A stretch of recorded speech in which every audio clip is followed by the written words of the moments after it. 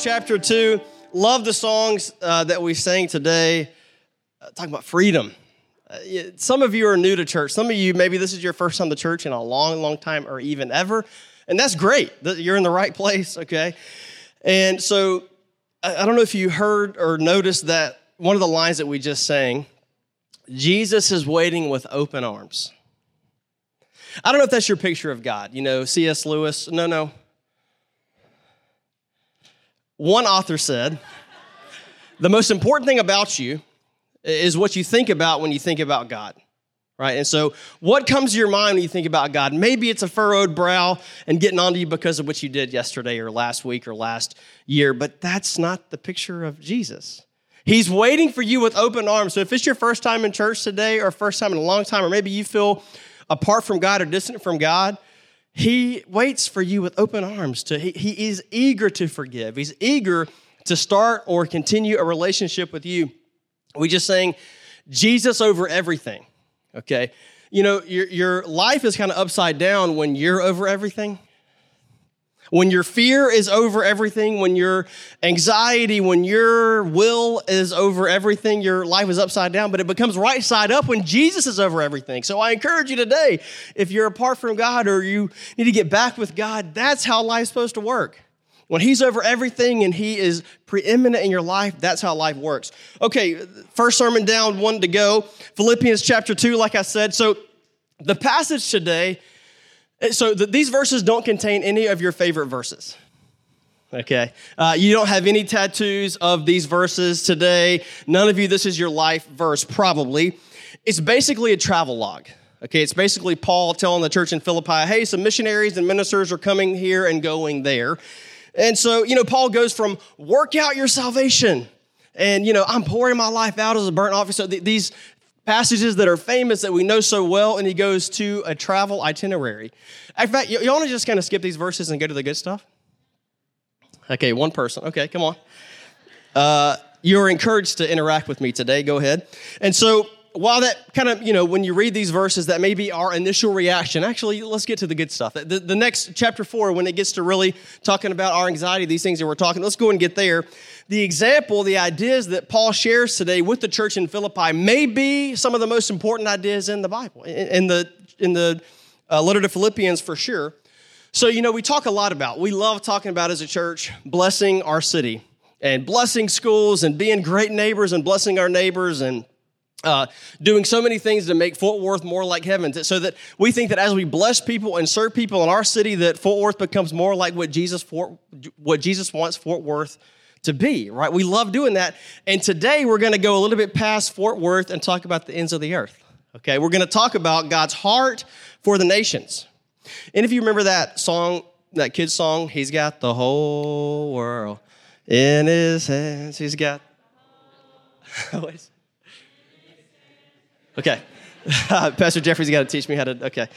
But that simple children's song, He's got the whole world in His hands, teaches us one of the most important truths that we see about God in the Bible, that He loves the whole world.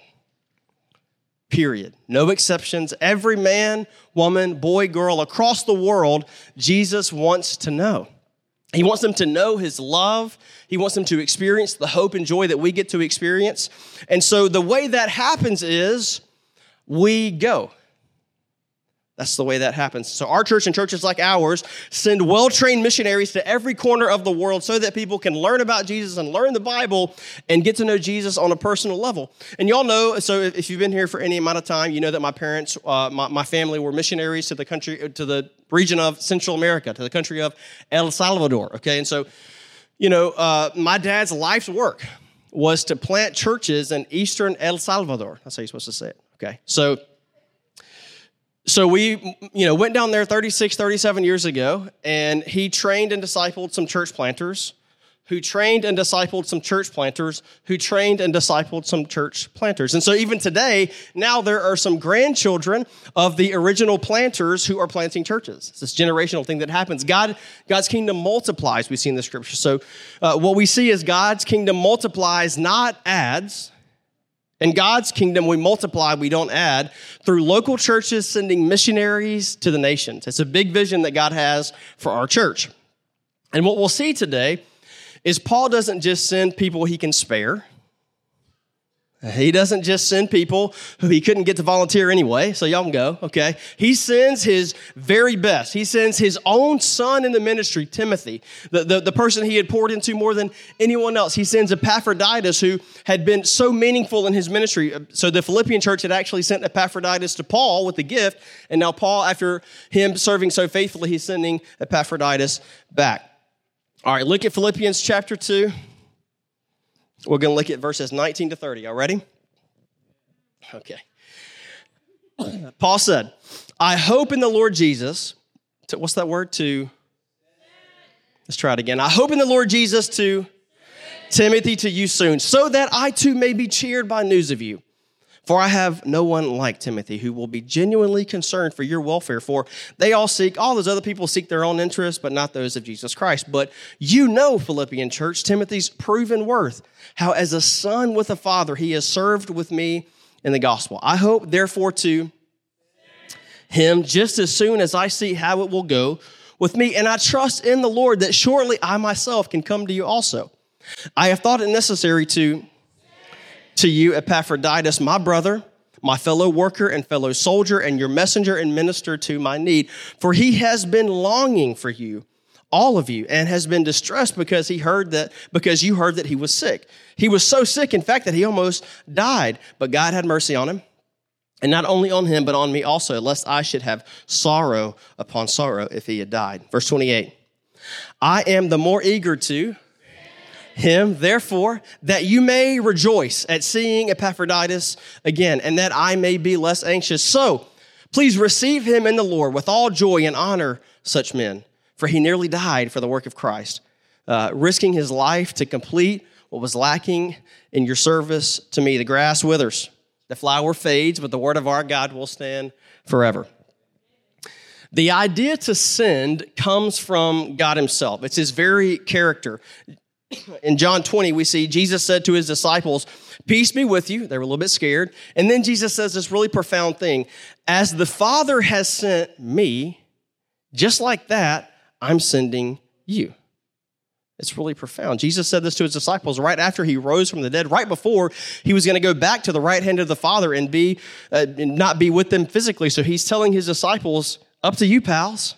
You got this. So the idea of being sent is central to God's Trinitarian relationship, and it's central to understanding for us the ways of God. Soapbox alert. Mission or missions, that word, as a reference to people sharing their faith around the world, that's how we often use it, extending the church and fulfilling the Great Commission, that's a relatively recent application of that word. If you recall, in the 16th century, the Jesuits first began to use that word mission like that, like in reference to spreading the gospel to people who aren't yet Christians. And until that time, until the 16th century, mission, that word was used exclusively with reference to the doctrine of the Trinity, that is, of the sending of the Son by the Father, and in reference to the sending of the Holy Spirit by the Father and the Son. So, to put it plainly, mission is way more about God and who he is than about us or what we want to do. It's all about God. Famously, John Piper, in his really great book that you ought to read, Let the Nations Be Glad, John Piper said, missions is not the ultimate goal of the church. Worship is. Missions exist where worship doesn't. Worship is ultimate, not missions, because God is ultimate, not man.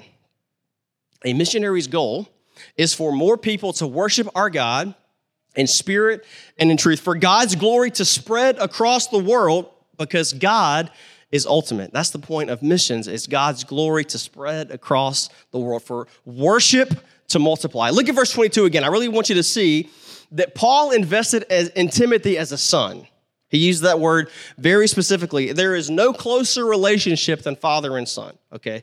I have no closer bond than with my daughter or with my sons, right? And so they get my best time. It's a joy to provide for them. I love that. I want them to have a better life than I've ever had. And so look at this analogy from Paul. In the ancient world, when this letter was written, where we are in Philippians, it was written in the 1st century. And when this was written, most sons ended up doing what their father did. Okay, so if your dad was a farmer, almost certainly you were going to be a farmer.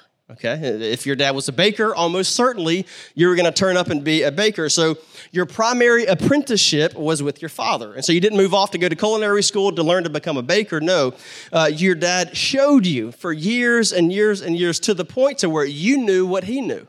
You could do it like he could do it. And so the depth of what Paul is saying is a little bit lost on us because, I don't take my kids to work and then see what I do every day. And so that they don't go out with me to visit. And so same in most of our professions. And so Paul's analogy, remember, is based on the ancient model. Timothy had apprenticed under Paul. So now his purpose was to know everything that the Apostle Paul knew, to be able to do and say everything that the Apostle Paul did and said. And so imagine the hours that Paul invested in this man.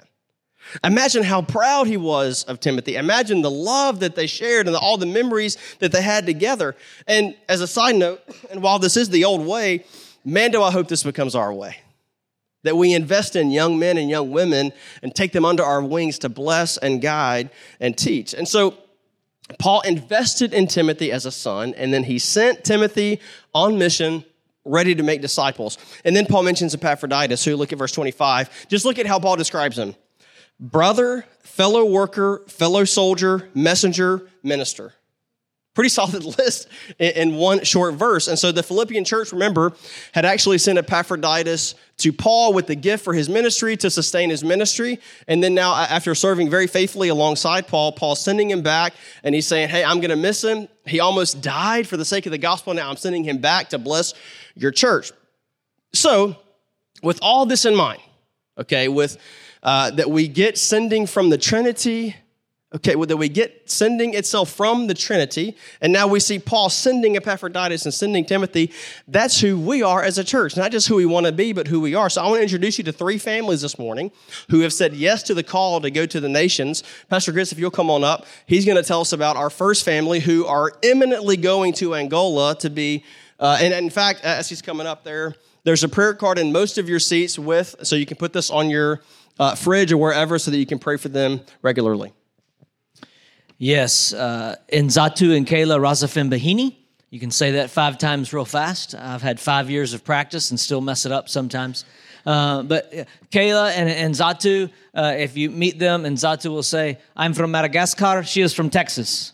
That's what he will say. That's not the best impression, but that's the best I can give him. We laugh and joke about that all of the time. But I've had the privilege of being able to pastor them for over 5 years and be able to walk through life with them. And when Matt talks about God sending some of the best, they are truly an example of that. They have 3 precious girls, Naomi, Ellie, and Abigail. And you can see some pictures there. Kayla has been through the pipeline with International Mission Board, and she's been a journeyman missionary and spent several years overseas and serving in missions, and has always felt that call. And Nzatu came here to Southwestern Seminary to get his PhD, and in that process, he and another student, along with some others and partners and partner churches, have actually helped launch and establish a seminary in Madagascar. In his home country. And the plan was for them to, once he finishes his degree, to go back there and be physically there and help develop the seminary in all the ways. It's up and running now, most of it remotely, and they're trying to build out systems and people, both locally and remotely, to make this seminary happen and to go well. And that is continuing, and that's part of what God's called them to do. But in recent days, God has somewhat redirected their calling. As Pastor Matt said, they are headed soon to Angola. And what they're going to be doing there is they're going to be doing some theological training. They're going to be training and teaching pastors and teachers and leaders there, along with lots of other mission work. Their last Sunday with us, I believe, will be Easter Sunday. March 31st, and then they'll be going to Virginia for some training for a couple of months, and then before summer starts, all the way overseas. And it was a privilege this week to be at their official commissioning service in Phoenix, Arizona on Wednesday night on Valentine's Day. And there were 62 missionaries that were commissioned and officially set apart by the International Mission Board to go overseas. And let me tell you, as Matt has preached from this passage today, this is God's purpose and God's calling, and He is sending His children all over the world. And 62 of them, they all got to briefly share in less than a minute that testimony and where they're going and what they're going to do. And many of them had to stand behind screens. We could only see a silhouette of them as they're going to places that are dangerous and can't publicly be known that they're going there as missionaries. And the majority of the missionaries that were commissioned were standing behind where we could only see their shadows. In fact, there were 2 or 3 couples whose face and voice are not allowed to be seen or heard, and they stood behind those screens, and someone else shared their testimony on their behalf. It's chilling to think and see that these people like Nzatu and Kayla and so many others are saying yes to God's call to take the gospel to the nations. And I'll tell you, it was incredible to see young singles, to see young marrieds, some without kids and some with kids, and median adults. There were retirees who have served a full career in their career field and are retired and are now answering God's call to go overseas and take the gospel to the nations. So, Nzatu and Kayla, we're so proud of you, and we're so thankful for you. We're going to miss you, and selfishly don't want you to go, but at the same time can't be more excited to send you and to go with you in love and in prayer and support to see God do something incredible in you and through you and continue what He's already doing in you and through you right here in the city, right here in our church, right here among our people. So Nzatu and Kayla Rasafembahini and their 3 precious girls are headed overseas to Angola, and we're proud as Redemption City Church to be sending them.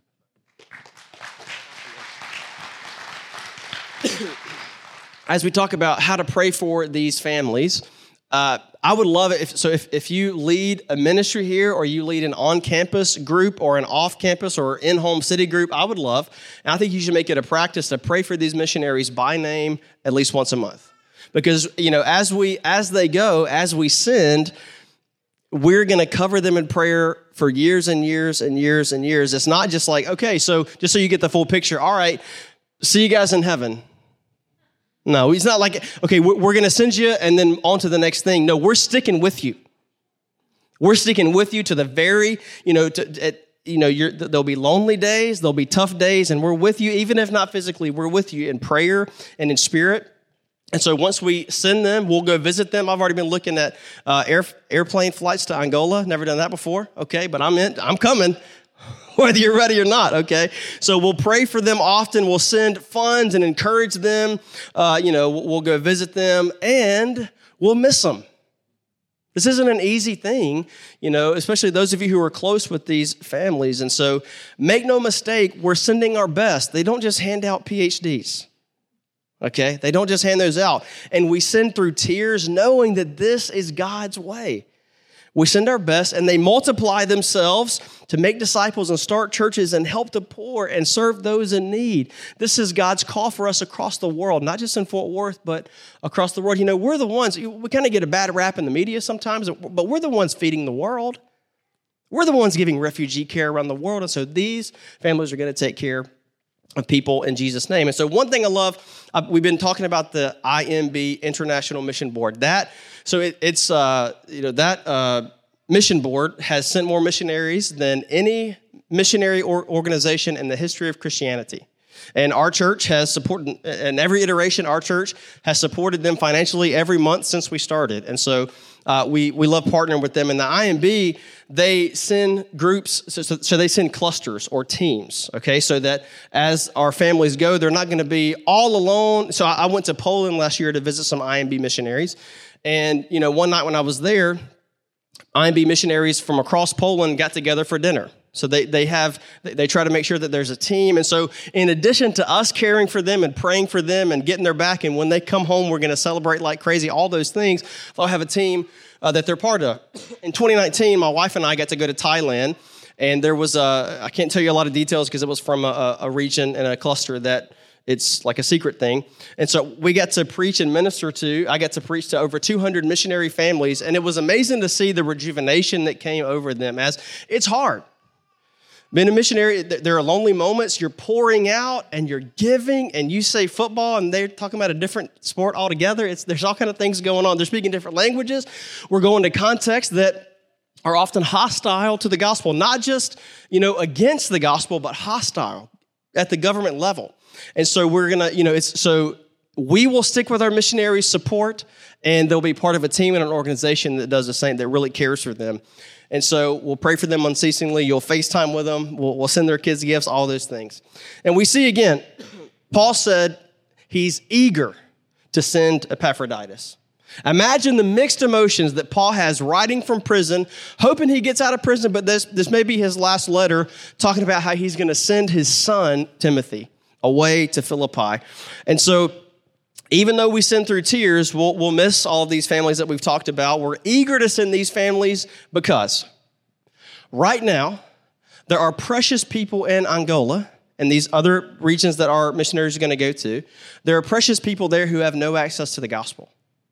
Even if they want to know God and Jesus, there's no, who do they ask? Where do they turn? And so we go. We send our best to multiply themselves and make disciples.